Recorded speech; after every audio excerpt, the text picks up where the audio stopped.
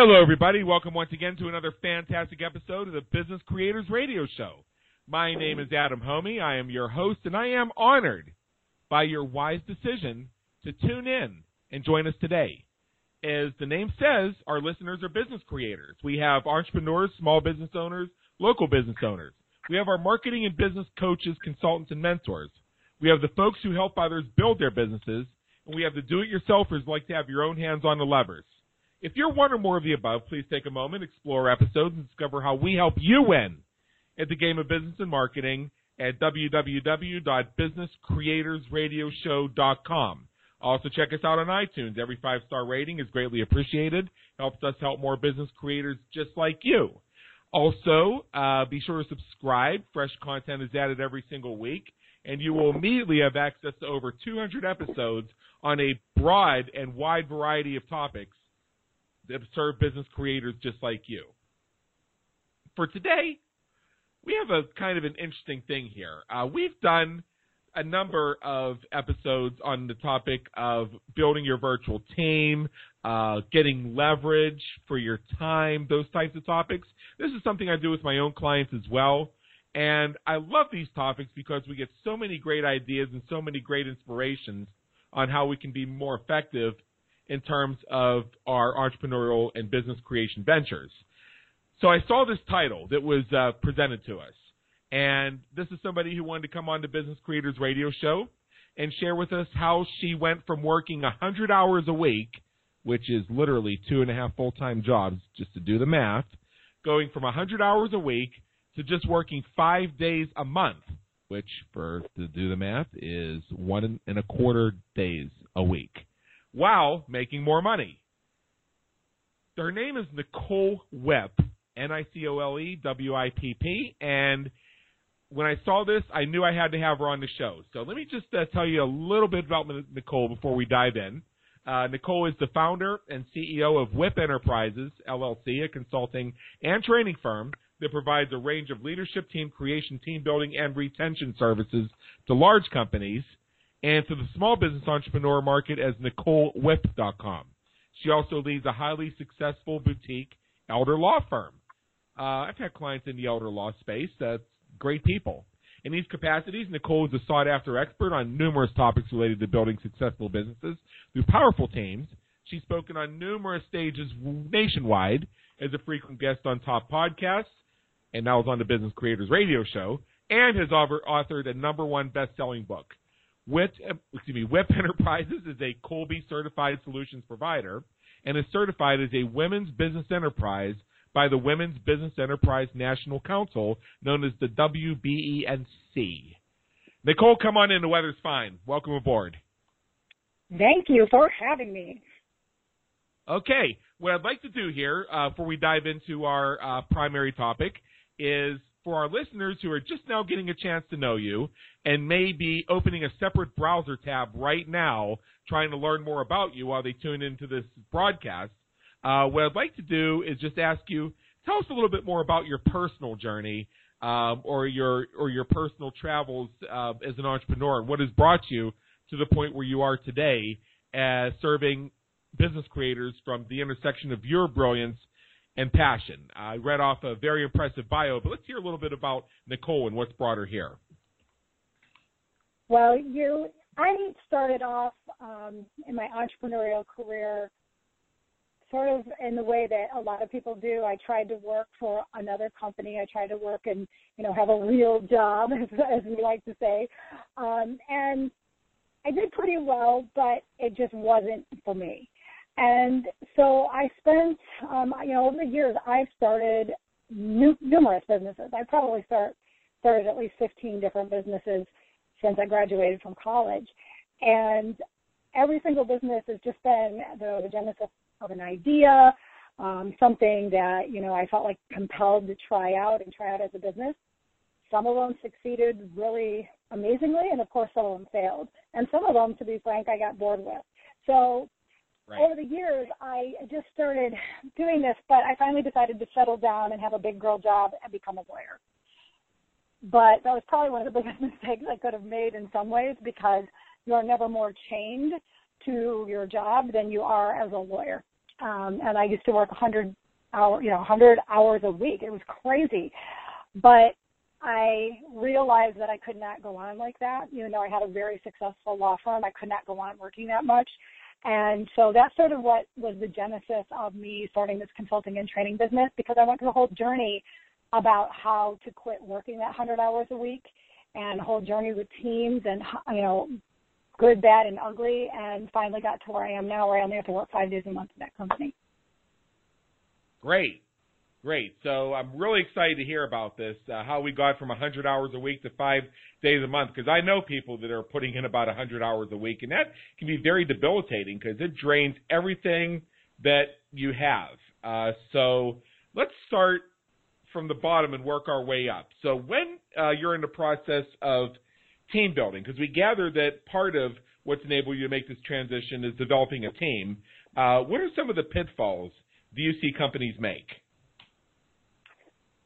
Well, I think there's so many things, but the primary things really are, especially for entrepreneurs, that, there is a big divide between being a really great entrepreneur that knows how to make money, you know what you're doing, you know your business, you know your product, you know your service, and being the leader of a great team. It's two totally different skill sets. But I think what happens, and this happens in both corporate and in entrepreneurial businesses, is that people just sort of take the people part of their business for granted and don't spend the time and don't make the effort to really get it down and make it solid. And so one of the biggest problems in all companies, regardless of sizes, is people problems. And so, just taking it for granted is probably one of the very biggest things, I would say. And then the second is just the way in which people hire. Yeah. So with all that, one of the things I've noticed is that people go out and they get this idea that they want to move from solopreneur to having a leveraged business. So somebody will say, well, yeah, you should have one person to do the website, one person to do the social media, one person to do the books, and they'll just go out and they'll say, okay, well, I was told I need to hire these 5 people, and so I hired them, and I'm still not leveraged. What's missing there? Well, part of it, and probably the very biggest thing, is for entrepreneurs, especially people that have been really doing the grind, the hustle, as we call it in the entrepreneurial world, the thing is you shouldn't just go out and hire the way other people tell you. Like how you said, it can't be like, oh, you need a bookkeeper, you need a social media person, and you need this. The very first hire that every entrepreneur needs to make is the hire that takes off the entrepreneur's plate the things that grind them down and energetically. So, for example, yeah, you know what I mean. So we intuitively know what that means, right? But like, for example, if you're an idea person and you really like to try a bunch of new things, which a lot of entrepreneurs are, to do the day-to-day follow through every single day, have to get these things done tasks can be the total grind. And that's the first person that needs to be hired, because you need to free up your energy. Right. And it might not be like the person that you might need, though, might not be the same person that I need. And so that's the big mistake about listening to what other people tell you. Oh, yeah. Like for example, it's like somebody says, well, you really shouldn't be entering your own receipts. You really should have a bookkeeper. But what if that's not really the thing that vexes the entrepreneur? Maybe they have 95% of this stuff set up electronically, with almost all of it going automatically into QuickBooks. To me, that sounds like a bookkeeper might not be their number one priority. Just an observation. Right. Or, like for some entrepreneurs, doing the books is comforting to them. Like knowing and having a handle on it, and they don't feel dragged down by doing it. It's a source of comfort. And sometimes it's just even a source of energy, is being able to see those numbers in front of you. So if that's the truth, then what are the things that don't make you feel that way? So it might be the books for some of us, but it might be answering the phone for somebody else, and it might be, following up the emails, or whatever it is, right? Those are the things that we need to think about first. Yeah, very, very much so. had a client. This was years and years and years and years ago, and the advice people gave him all the time. They were surprised to find out that this was before the days when WordPress was like a real website thing, and we were still using HTML and CSS and all that other stuff. And people would say to him, "Why do you format your own sales letters? Why are you doing that? No. You're the business owner. You're not some web designer. You need to hire somebody to do that formatting for you. You give them a Word document and then they format it." And you know what? True to form, he tried it, and it just didn't work for him. The reason being is his creativity in being a copywriter was stimulated by the process of seeing the web page come to life right in front of him. So exactly. So he just simply said, so the way he rationalized it, and I agreed with this when he explained it to me, is what really is the difference between me inputting it into a Word document versus inputting it into Dreamweaver? Really, what is the difference? Exactly. And that's a great example. I mean, it's like taking other people's ideas about how you should be doing things is not always the best thing to do, right? That's a great example of it. Right. But that same guy doesn't even use email. Yeah. Right. So maybe email was the thing that drug him down, and he needed an assistant that went through his email and made sure that everything was responded to appropriately. Well, yeah, it goes beyond that. I mean, because I've learned more about his success habits, and he's kind of a big name too. So now the way it was related to me, the way he's doing this is most of his one-on-one communications are through a Facebook group. And if you're somebody who he's talking to every day, you're in his Facebook group, and that's how you get a hold of him. Anything that is not something that would be communicated through that Facebook group is something where it would be an administrative task, and that's where his business manager handles it. So he does not see email, and if something comes into email that he needs to see, they bring it to him, and he tells them how to reply. Because his Achilles heel was getting bogged down in email. He just didn't want to see it. But the less he's getting bogged down in email, the more he's creating great sales letters. So to me, that's leverage. Absolutely. And that's a great, that scenario right there is perfect for him. But certainly everybody that would be listening to this, it's not necessarily going to be perfect for them. And that's, I think, one of the biggest problems that we have right now, especially with the online world and even like things like podcasts and things like that, where we're hearing a lot of great ideas from other people. And because they might be successful, because we might admire them, we think, well, if they do it this way, I have to do it that way. And this is about a lot of things. But it's not true all the time. And it certainly is not true in this idea of building your team. Right. I couldn't agree more. So what got you started with this? I mean, here you are, you're working 100 hours a week. Things are going crazy. So what got you started with this idea of teams and being empowered to do all that stuff? Well, I was working 100 hours a week, and the idea for me was that I had to do all the things because I was a control freak and I was a perfectionist, and it had to be the way I wanted it. And I'm sure some people can relate to that, right? But I started to realize at one point, this can't go on forever. Like, I cannot do this my entire career. And not only that, but then I got pregnant and had a baby, and my husband was like, this is not happening anymore. You need to go work at a fast food restaurant and not be doing this. And, he was sort of being tongue-in-cheek, and not like there's anything wrong with that, but he just was sort of like, you need to do something that doesn't entail you working all this time. And so for me, I was like, well, it's silly. I have a great business. I need to figure it out. I'm going to bring on team. But what happened, and I think, this happens to so many of us, is I started bringing on team members, and it was a total disaster. I would say things all the time to myself, and, can you relate to this? Why do I have to babysit these people? Why don't they get it? And what is the problem here? I don't understand why this is so hard. This isn't so hard. What's so hard? I was going through all of that. Right. And it was a source of so much anxiety to me in the beginning. For a long time, actually. So much anxiety. And I got to a point that I was like, it's not even worth it having these people. Like they're adding more work onto me. Right. And so, but one of the things, I don't remember exactly what happened to cause this epiphany, but I had a little bit of an epiphany at some point, and it was this, that maybe the problem wasn't really them, the problem was me. Okay. And when I finally was able to even, first of all, even think about that, and then second, like really be able to internalize it and accept that it might be true, then I was able to go out and figure out the ways in which I could change to be a better leader of my team. So that was sort of what started the process. And, you know, it went on for a while, and I did a bunch of things, and I learned a bunch of things. And over the years, then ultimately what happened was I did have this great team.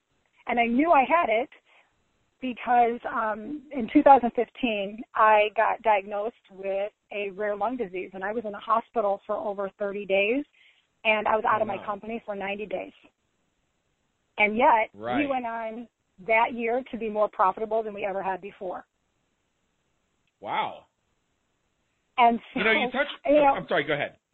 Oh, so I always tell people, like, when you think about this, if you had to completely be out of your business for 30, much less 90 days, would it survive?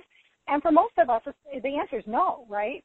And so what does that look like? I mean, I hope nobody has the experience that I did, but even if you want to go away for 2 weeks on a vacation and not have anything to do with your business, these things are important.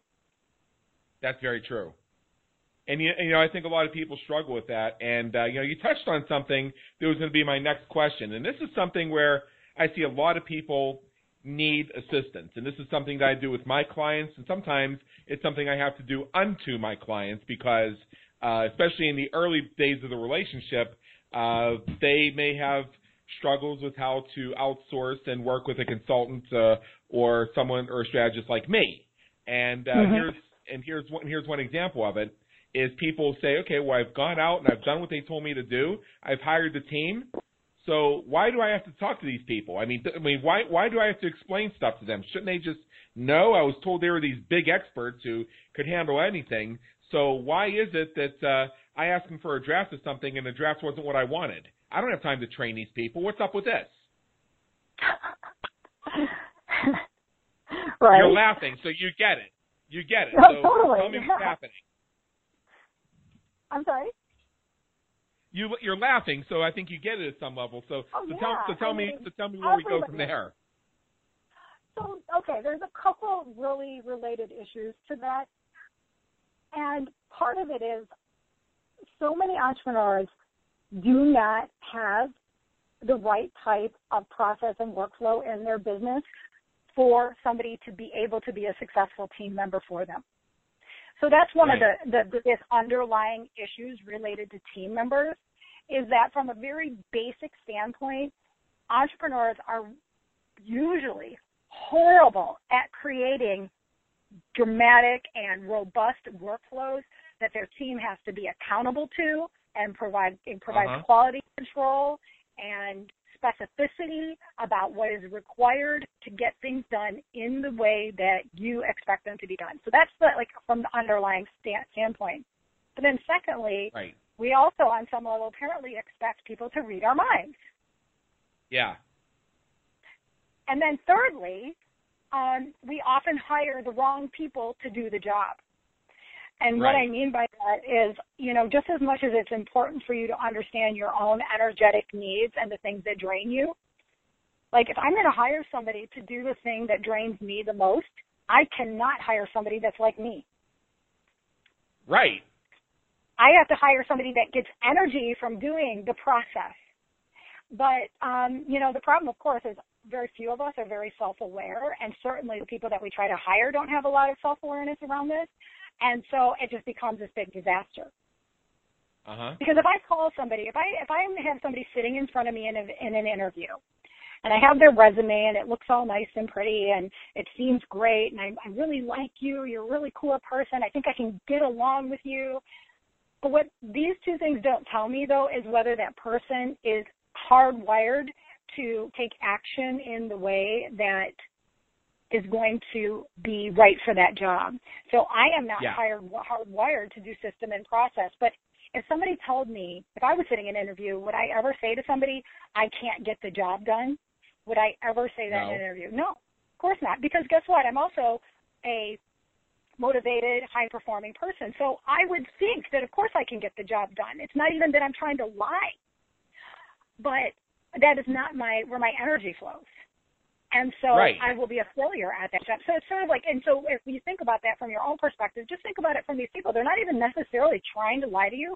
They just don't have the self-awareness. Okay.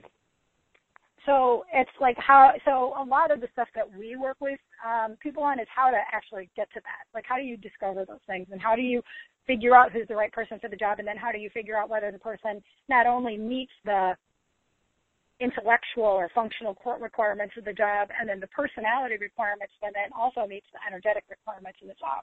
All of those things are essential. And I think that third component, the energetic requirements of the job, is the thing that most of the time we're missing in the hiring process.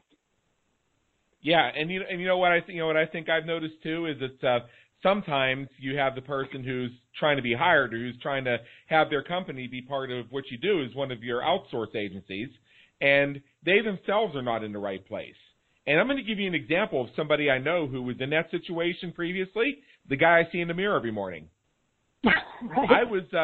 I had decided this business I used to own that I closed in 2010. My accountant thought I was crazy until he saw my margins go up, and then he thought I was a genius. But, I don't think he'd ever admit I was a genius. He tends to pick on me a lot, but that's okay because he's the best accountant ever. He's allowed to. And what's really great about him is I don't have the patience or even the mental faculty to understand numbers. Not only does he keep all my taxes and all my investments and everything in perfect line, but he can explain the stuff to me in a way that I can understand. So he's allowed to pick on me. But anyway, that would be an example of somebody with the right, who's in the right place. So the CPA that I work with is somebody who just loves playing with numbers. I mean, he gets off on it. It's like the thing that wakes him up in the morning. And if you don't have that in your CPA, you don't have that in the person who's managing, helping you manage your money, helping you manage your cash flows, helping you with your tax planning, because you got to be smart and you got to be doing tax planning, because that's what we do. We do tax planning. If that's not something that they can do, they're so excited about, they can jump out of bed at 5 o'clock in the morning without an alarm clock and dive right into it before breakfast, then you got the wrong person. And that's okay. That's perfectly okay, because you just got to find that right person. Let me give you another example. Before I go back to that, so when I found myself in that situation, what I realized is, okay, got to change businesses. So I did it. Now I have stuff that I have a business and I have a lifestyle that I enjoy a heck of a lot more, and I'm working on some new things that are pretty exciting. Now, here's another thing that I'm really bad at is I'm not going to remember to call back for one thing, and I find myself under absolutely no imperative to ever answer an email within a reasonable standard of time that other people might find reasonable. It's like, I'll answer it when I get to it. So now that I've just come right out and said that, how do you work effectively with Adam? There's a couple things. If you go to my website for the Business Creators Institute, you'll find that there is a page on that website where literally anybody off the street can walk in and pencil themselves in for an appointment. Anybody can do it. You just got to give me your particulars. You got to tell me what you want to talk about, and then select the time. You have access to the availabilities on my calendar. Select something that's mutual, and as long as I have that information, I'll just show up. Yeah. That's one thing. Great. And another thing is I have an assistant who I've given the power to tell me what to do because Lord knows I need it. But those are things that stress me out. Things that stress me out are the questions like, well, when are you available, or when can you talk? It's like, I don't know. I print out my schedule in the morning and I go by it. I don't even want to have this conversation because I put so much energy into managing my availabilities, when I'm available, when I'm not available. I don't even want to have the conversation. Just go look and put yourself in. So I created a technological path that accommodates that. And sometimes I need help staying in line with things that are, more tasky, and that's where I have a great person in my business who aids me with that because they love doing that stuff. I mean, I think she gets a kick off pushing me around sometimes, and she hears this, so I hope she's laughing. And knowing her sense of humor, she's probably going to be hitting me with a newspaper here sometime soon, but what have you. But the point is, not having that type of stuff, not having somebody who can keep me on the path sometimes, not having the ability to not have to worrying about how people get on my schedule, taking that stress off is my type of outsourcing, and that frees me up so I work a lot less hours a week just off those two things. Right, and it gives you freedom in the space to do the things that you do best instead of those types of things. Right. I mean, I'm the way my assistant manages my calendar for both my companies, so I don't ever think about what my schedule is. The same thing, because that's not information that I want to keep in my brain or even take up the headspace for. And so, yeah, that's the question, is what do you not want to take the headspace up for? But conversely, like how you said with your assistant, it's really important to have somebody that really has as much energy toward doing the things that you need them to do as you have toward the things that you need to do. And that's how I went to only working 5 days a month, because now I only do the things that only I can do and that I do best. And, oh, by the way, the things that give me energy. Everything else is done by somebody else, and we keep making more and more money every single year, every single month sometimes, just because I have the right people doing the right things, including myself. Right. So let me tell you a little bit of something else here, and this is and I think this illustrates the point. People get excited because they find a way they're going to be on Oprah, for instance. The whole Oprah thing, or they find themselves that find they're going to have the opportunity to be interviewed by pick your pleasure of whatever news network. I'm not going to start naming names here so that people can wonder which side I lean on or anything like that. But you get the idea that there's some personality that you would love to be interviewed by, and you think you're going to get on there and you're going to yuck it up with them or you're become best friends. Let me tell you how it looks from that interviewer's perspective. They are the star of their show. They don't know who you are, usually. Usually they don't really know who you are until they read the notes about you before they record that episode. And when you're walked into the interview space, they're going to be basically just sitting there waiting for you. They'll shake your hand, they'll sit you down, and they're going to have the questions they're going to run through. It is very similar to that on the Business Creators Radio Show. In order to be accepted as a guest on the Business Creators Radio Show, and you have a really great guy who helped you with this. He's fantastic. We love working with him, and because he gets our process. We have the guests submit the information that they want to be interviewed on, because part of this is about helping me shine the light on your brilliance and passion. So I got to know what your topic is and what you want me to ask you, and if there's anything off limits. And I got to know, what you want to be said about you, what you're going to offer, things like that. I have an automated process to collect that information. And the same with getting you booked to, for the Tuesday that you're going to be on our show when we do the shows on Tuesdays.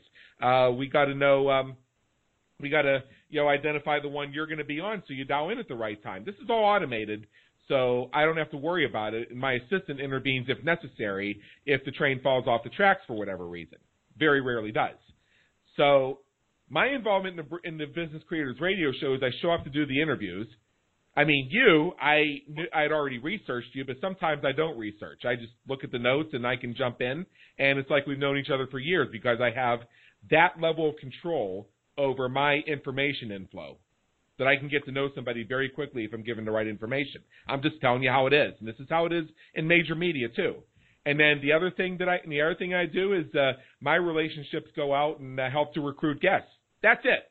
I come in for the interviews. I follow the script I'm given, and I may tweak it a little bit because I know it works best for the show, and I'm out there looking for people I want to interview and inviting them. That's it.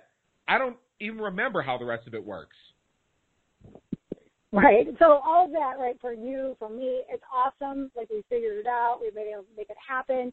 And there's a big difference, too, between, if you have a type of business like yours where you can sort of set it up that way where everything's really automated. That's one thing. If you work in the people space where you're working directly with multiple clients that come into a physical space every single day, that's a whole different ball of wax for a lot of people too, right? So it sort of is it's great, and that's the way you want it to be. That's the ultimate goal. How you get there is a whole part of the problematic journey that entrepreneurs are going through. Right. Very, very, very true that.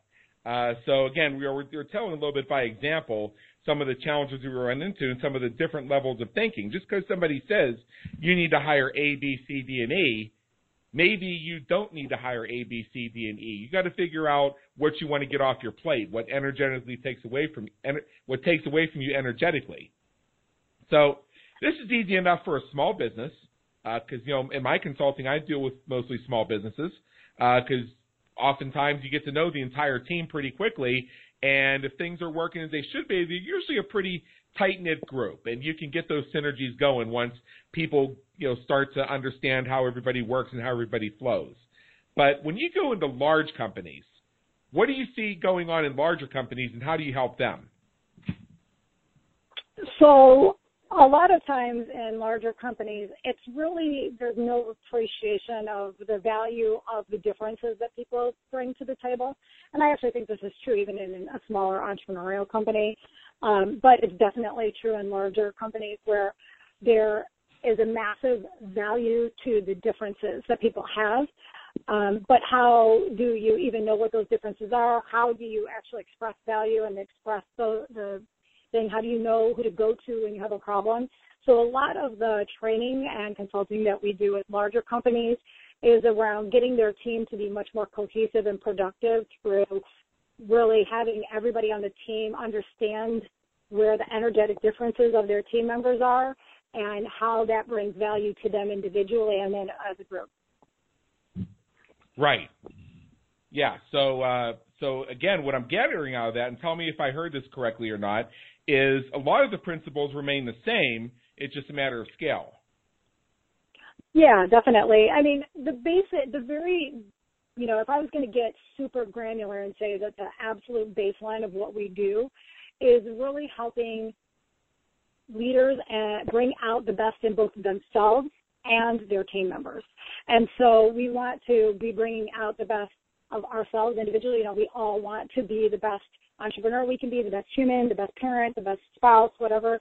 And then we also want, ideally, what we should be doing is also wanting that for the people that are on our team and for them to want it for each other. And that's when you have a team that is really like that, that's where productivity goes through the roof. The average entrepreneur makes around $45,000. The average Fortune 500 has about $450,000 in profitability per employee. So the scaling aspects of team is immense if you know how to do it right. Yeah, very true. Very true. So, one of the places where I spend some time is in the field of change management. We have some relationships with some organizations that are involved in the change management field, and I think part of what you're doing kind of touches on that because you're looking to get teams to work together more effectively, but there are issues, and anybody who's in change management will understand some of what I'm about to say. There's the issue of whether you have executive support, whether you have stakeholder buy-in, whether you have sponsorship, and how you hit upon the resistance to change that's going to be innate in human beings. So what happens when you run into some of that stuff? Well, right there you've hit to the core, like the idea about change management. We tend to think of that as like some big, we have a corporate buyout or something, or, there's something going on like that. But if you think about it, change management is something that we really have to be thinking about every day. And because whenever there is change, and in an entrepreneurial company, there is change. That is part of what being an entrepreneur is about. You have to be able to help your team come along with you. And part of it is understanding from a very fundamental level where the potential for conflict is going to arise, and then how to be a leader that can lead people through that potential or that absolute conflict that will arise. And so that's a lot of the work that we're helping people do too, is understand the conflict areas and how to manage them.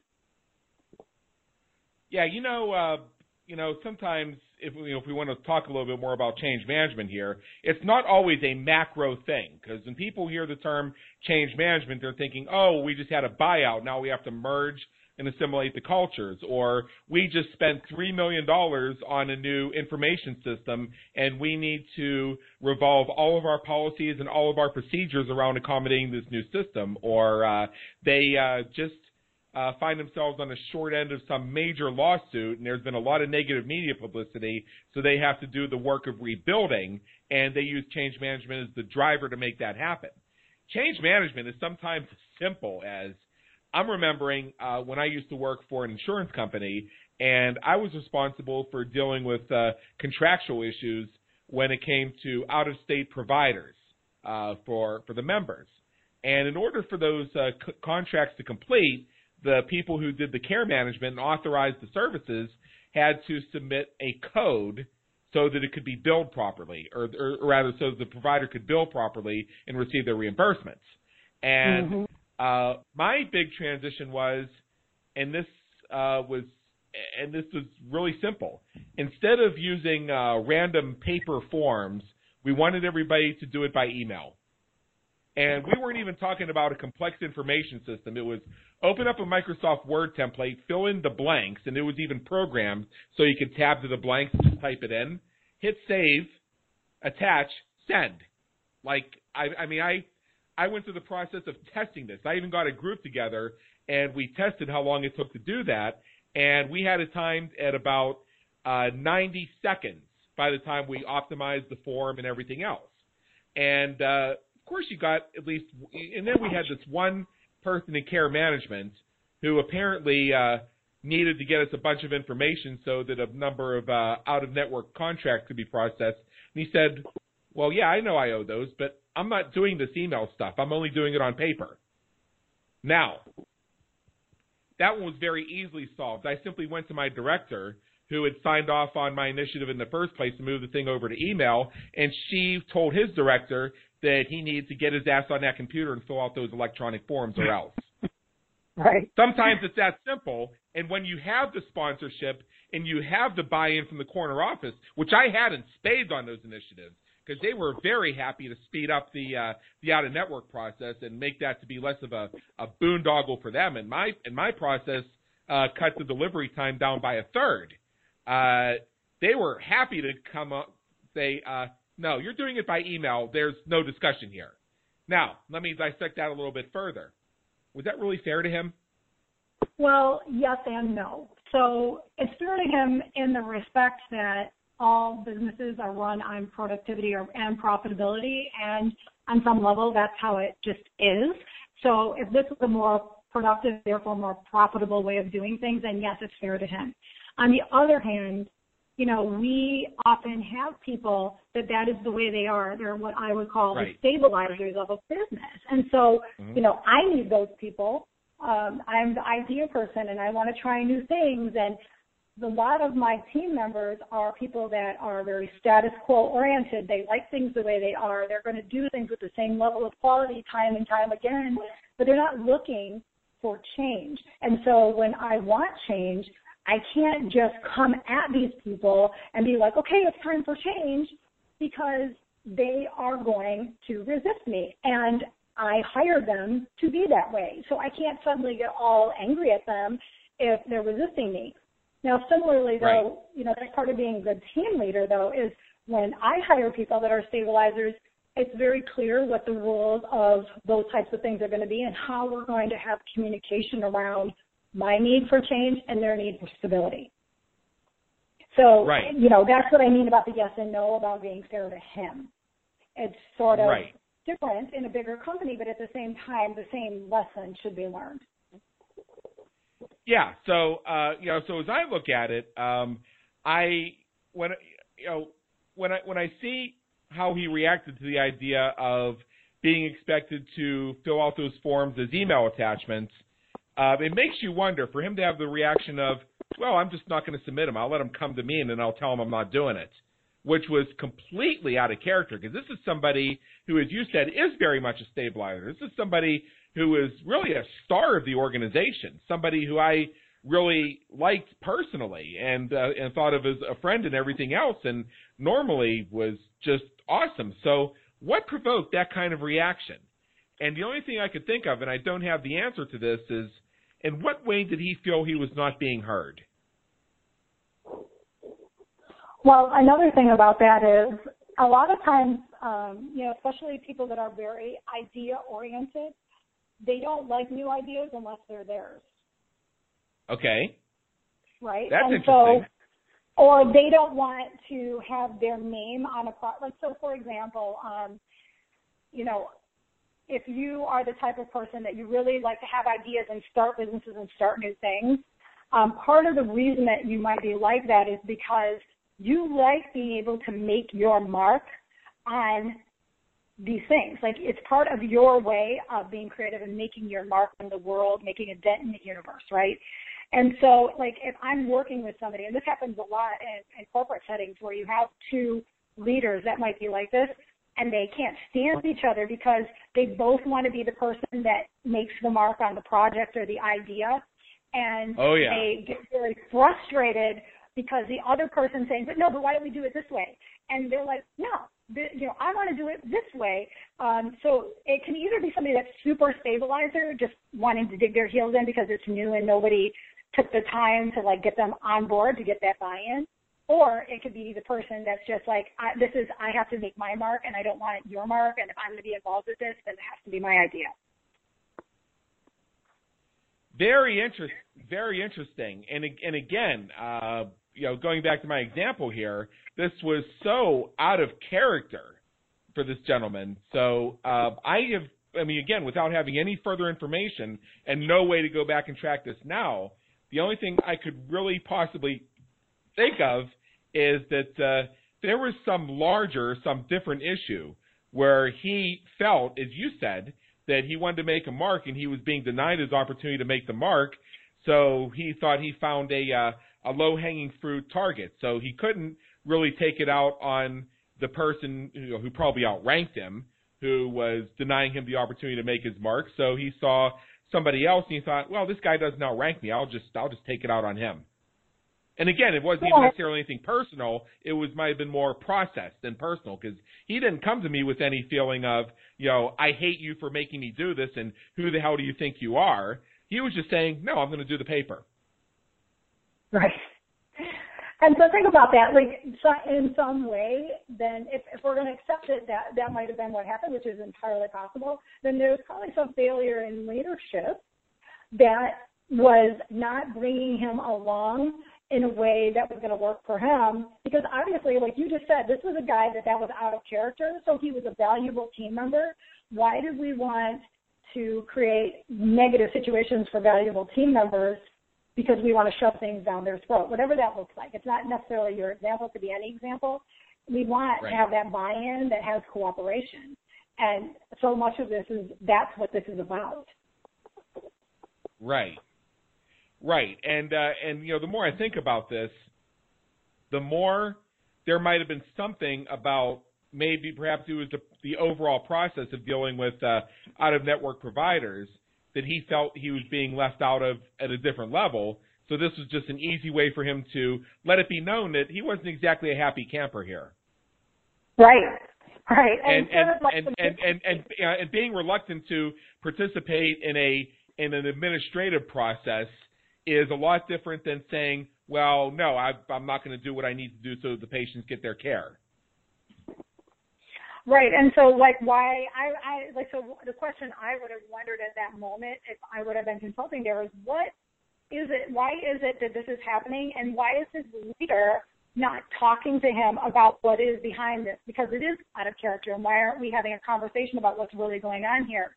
Right. And these are things that should be happening, especially with valuable team members. Right. Precisely. So, and again, this was 15 years ago when I didn't know anything from anything, and I've thought about this many times as I've come along, looking for the additional lessons from it. It's one of those handful of things that I keep coming back to, because I know there's more of a lesson there, and the more I keep asking, the more of a lesson I get. Because again, the whole thing just didn't make sense to me. And the fact that I'm bringing it up again on this interview speaks to how important it really is. So, right. So let's go back a little bit, and let's say that you were counseling somebody who is in this mode where they're working their 100 hours a week and they don't feel that they could possibly outsource because it all really does depend on them, and you want to get them down to working 5 days a month or maybe even just 5 normal work days a week. I mean, let's just even go for that target, much less 5 days a month. And they were starting from scratch. Aside from asking the important question of what is it that frustrates you and what is it that takes away your energy, because that's where we want to start in terms of figuring out where you leverage, where you outsource, what else would you guide them to do? Well, I would guide them to start thinking, I mean, one of the things that we really like to work on is this mindset around team, because you have to decide what it is that you really want out of your business and out of your life.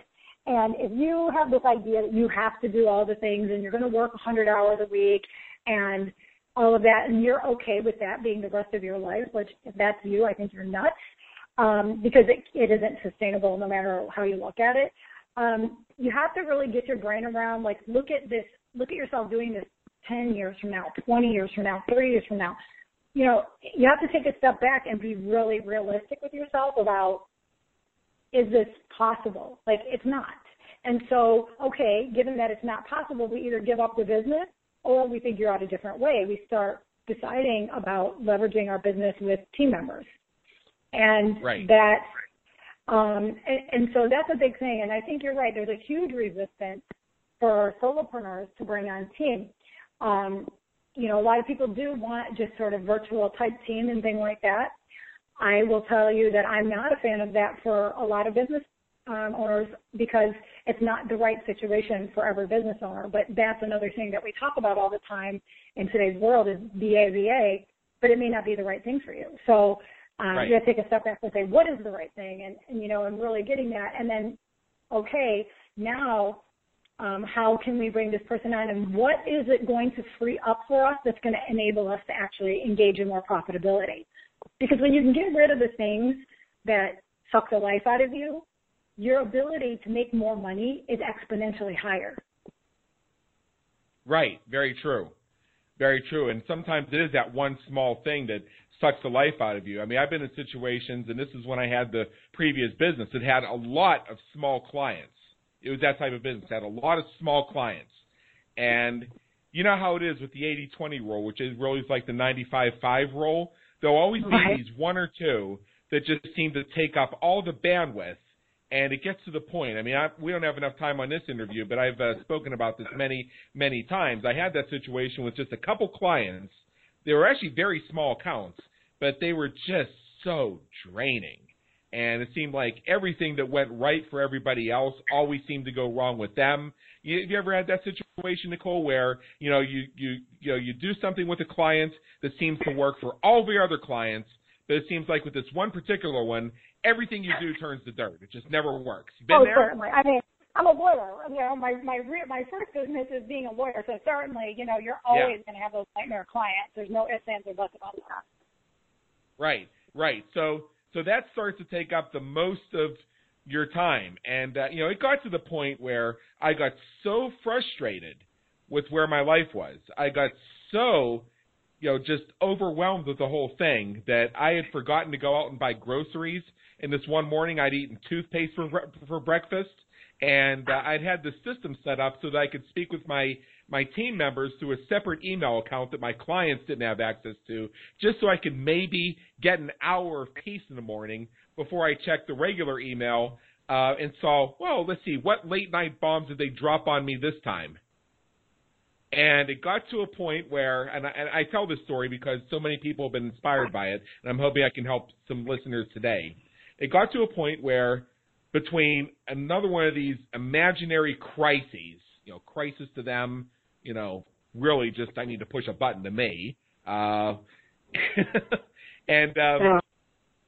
had a moment, my awesome accountant, needed me to print out a form, sign it, and scan it back to him so that he could file something for me. Now, of course I'm going to do that because he takes away something that drains my energy. So I want him to be fully supplied. He needs a signature. He gets a signature. Halfway through printing the piece of paper so I could affix my signature to it, the printer announces that it's run out of ink. And I'm thinking, you had a sensor in you. You knew you were just about out of ink, and yet you printed half a sheet of paper, and are now telling me that I'm out of ink. And besides, you wasted a piece of paper, and I eat toothpaste for breakfast?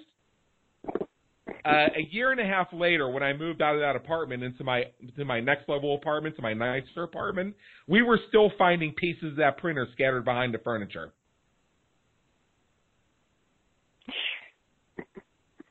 My point in telling that story, it's the Smash Printer story. Many of our listeners have heard it because I've shared it many times. My point is that if you've gotten to that place, two things are going on.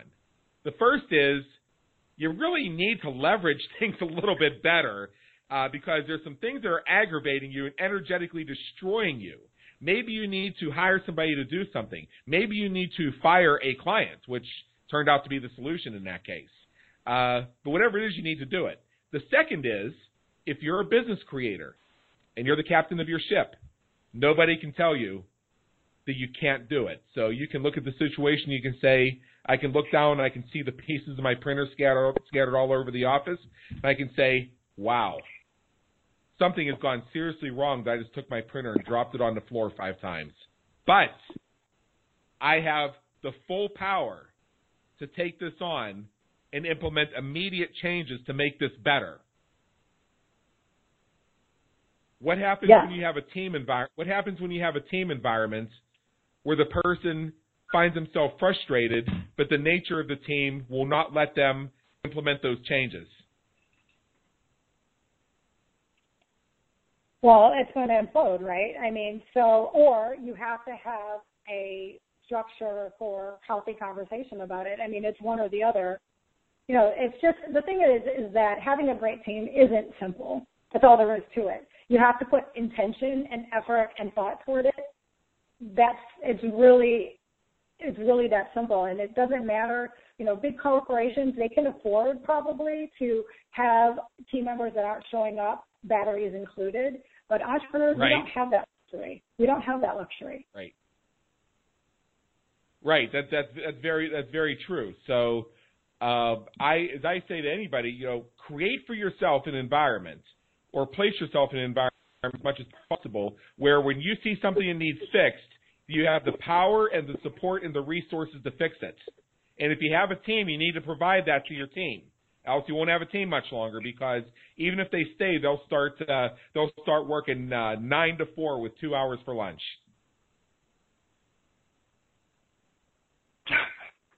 Right. Yeah, so it's just, you know, there's a lot to it, and it's not that simple, but there's always a way to make it possible. It can be done, and that's the good news. It's not like this is an elusive goal that is not possible. It's totally possible. Right. Very true. Very true. So, you know what? We're right near the top of the hour here. This has been a fantastic interview. I've really enjoyed this, and as I think you've seen, this is something that really gets me fired up. Yes, and I'm glad. That's awesome. Yeah, these types of issues are the things that get me out of bed at 5 o'clock in the morning without an alarm clock, especially when there's a problem that needs solved. Just something about that motivates me. I love beating on problems until they're solved. Maybe that's not the best metaphor, but you get the idea. So you mentioned to me before we went on the air here today, Nicole, that you had a little something for us. So why don't you tell us about that?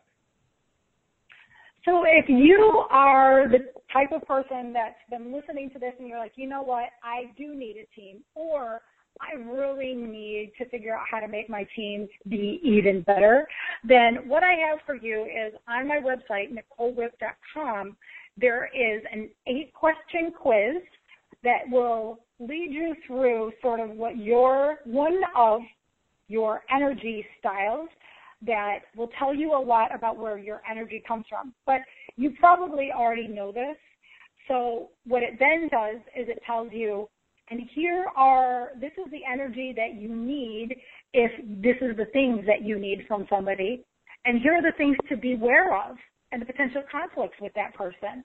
And then then there's a third style that will tell you, and if you need this instead, then this is the person, but here are the things to be aware of. And so it gives you a ton of information to sort of start you on that journey of thinking about how to properly bring the right person in and what that sort of looks like and what the potential roadblocks are going to be to that relationship, but that you need to get over in order to really have a very well-functioning team and a great business where you don't have to work your butt off. Right. Very true. So, awesome. This has been a fantastic time. Nicole Whipp, I want to thank you so much for being with us today. It's been, for me, an honor and an education. Well, thank you, and the same here. I really appreciate you having me, and I love the conversation. You bet. So, for everybody listening, this is Adam Homey, host of the Business Creators Radio Show. Please check out our previous and our upcoming episodes at www.businesscreatorsradioshow.com and on iTunes, where we help you win at the game of business and marketing. Until next time, have a great day. Take care.